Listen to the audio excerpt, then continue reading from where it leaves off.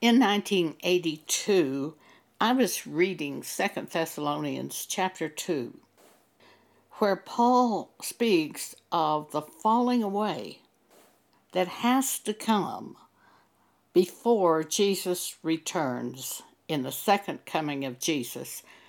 And God said to me, this falling away, this is not in the individuals leaving the church group. It's churches leaving the scriptures. The falling away of 2 Thessalonians chapter 2 showed churches falling away from specific scriptures in the Bible and setting up other doctrines. Then in 2016, God expanded this for me. The restraint that was holding Antichrist out of the churches, that restraint, keeping Antichrist back, were the scriptures. And as soon as the scriptures were removed, Antichrist could move into the church group and set up his own doctrine. We'll look at this scripture both in the King James Version and the New American Standard Version. First, the King James Version, 2 Thessalonians chapter 2. Now we beseech you, brethren, by the coming of our Lord Jesus Christ, and by our gathering together unto him, that ye be not soon shaken in mind, or be troubled, neither by spirit, nor by word, nor by letter, as from us, that the day of Christ is at hand. Let no man deceive you by any means, for that day shall not come, except there come a falling away first. Churches were going to fall away from Scripture. We see from Acts 20 that this was going to happen just as soon as Paul departed from this earth. John said there were already many antichrists in the church groups in his day, which was, he tells us in 1 John chapter 2, that there are already many antichrists. Antichrist is not one man. Antichrist is a spirit that works in many people within the churches. And what it does is it gets them to change doctrine. It gets them to go to a more reasonable doctrine, a doctrine that humans can understand, a doctrine that the world can accept. It seems like foolishness to say the man who marries a divorced woman commits adultery. To the world, this sounds like nonsense. That's exactly what Jesus said in Matthew chapter 5, verse 32. Jesus said in Mark 10, if the woman divorces and remarries, she commits adultery. And he also said the man does that, provided that the man is leaving a faithful wife. There's slightly different rules for men and women. It doesn't sound like there would be different rules, but there are. The women were going to bear the seed of the child, and they were going to have to be pure. In the Old Testament, men had multiple wives, but women did not have multiple husbands. In the New Testament, men came to the position of having one wife, and that was the thing to do. But the women still were not like the men in that they didn't go have multiple husbands. In Matthew 5:32, Jesus says to the men that if you put away a faithful wife, you will be the cause of her adultery. If you divorce that faithful wife and she goes out and remarries, she will commit adultery. And the man who marries the faithful wife commits adultery, the divorced woman. If he marries a divorced woman, that man commits adultery. Those rules sound like nonsense to the world. They sound like nonsense to the church people when the church people fail to have the Holy Spirit, for the natural man receiveth not the things of the Spirit of God, for their foolishness to him. It's only when we are born again that we can accept these doctrines of the Bible. They sound like foolishness before we are born again. 2 Thessalonians chapter 2. Now we beseech you, brethren, by the coming of our Lord Jesus Christ, and by our gathering together with him, that ye be not soon shaken in mind or troubled, because the day of the Lord will not come until this falling away happens. It has been going on for the past 2,000 years. After the death of Paul, after he was taken off the earth, he said he knew that men would arise and speak perverse things to draw away followers unto himself, Acts chapter 20. He was speaking to the elders of the church at Ephesus, and he said, some of you are just waiting till I depart for you to come in and speak perverse things to set up your own church groups, basically. Speaking perverse things to draw away people unto yourselves. It all began 2,000 years ago. That's why we have all these denominations today. There's really only one faith, one church, one Lord, one baptism, and yet we have hundreds of denominations. Why? Because there are many spirits working in churches today that are not of God, and they just set up their own church group. Casting aside Scripture, that's Antichrist. So Paul tells us, let no man deceive you by any means, for that day of the Lord shall not come, except there come a falling away first. We are living in the time of the falling away, where churches fall away from Scriptures.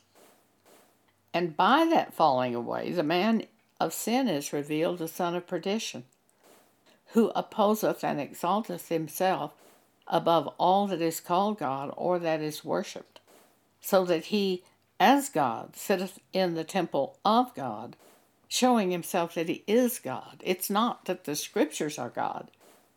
He can eliminate those Scriptures, and he just sets up his own doctrine and says what he wants to say, and people go along with it.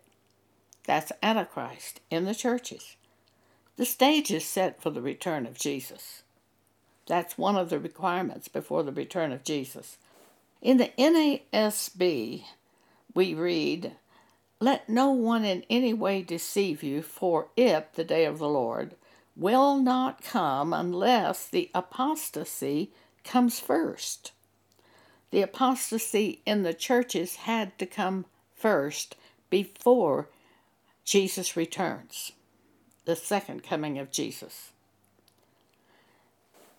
Let no one deceive you in any way, for it, the day of the Lord, will not come unless the apostasy comes first, and the man of lawlessness is revealed, the son of destruction, who opposes and exalteth himself above every so-called God or object of worship, so that he takes his seat in the temple of God, displaying himself as being God.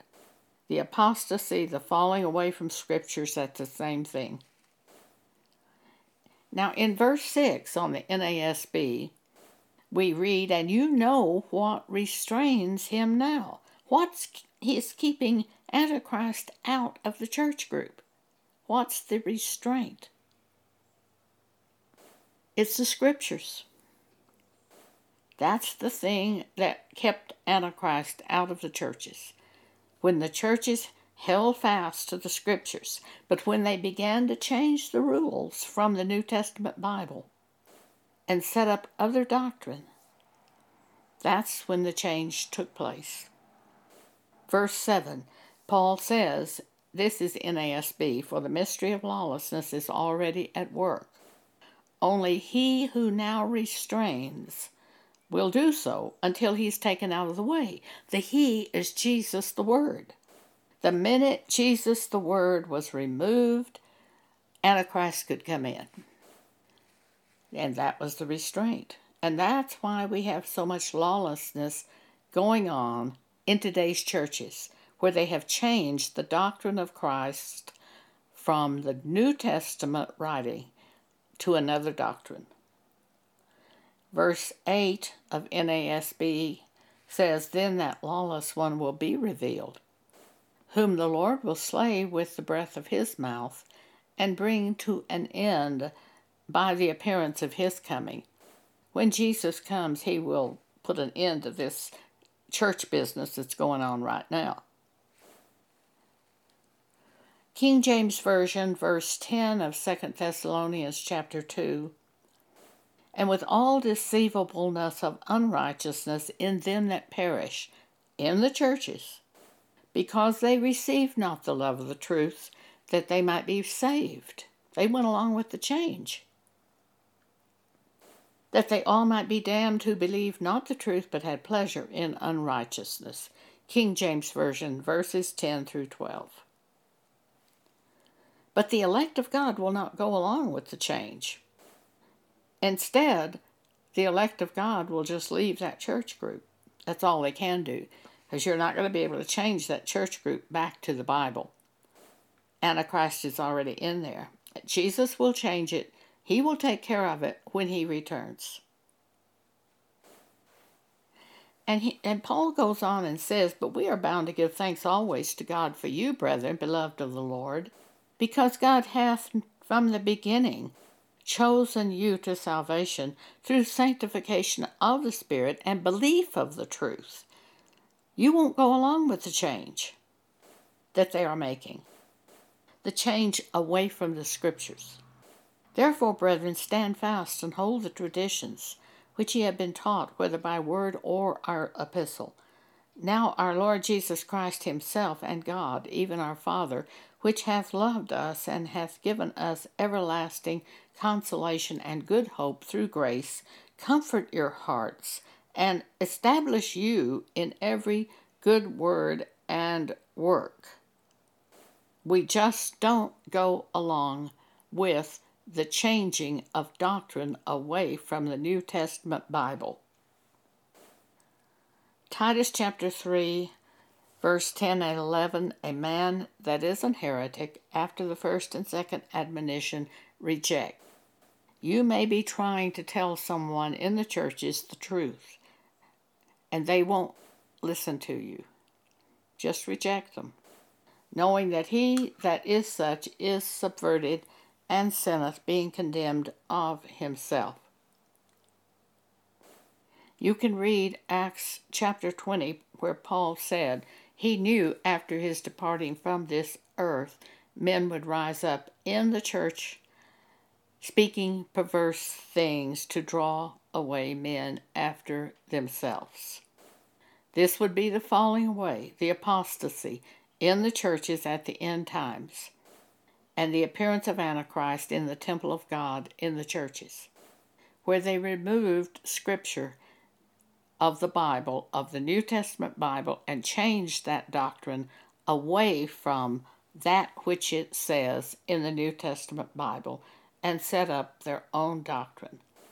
Acts chapter 20, verse 29, Paul says, "For I know this, that after my departing shall grievous wolves enter in among you, not sparing the flock.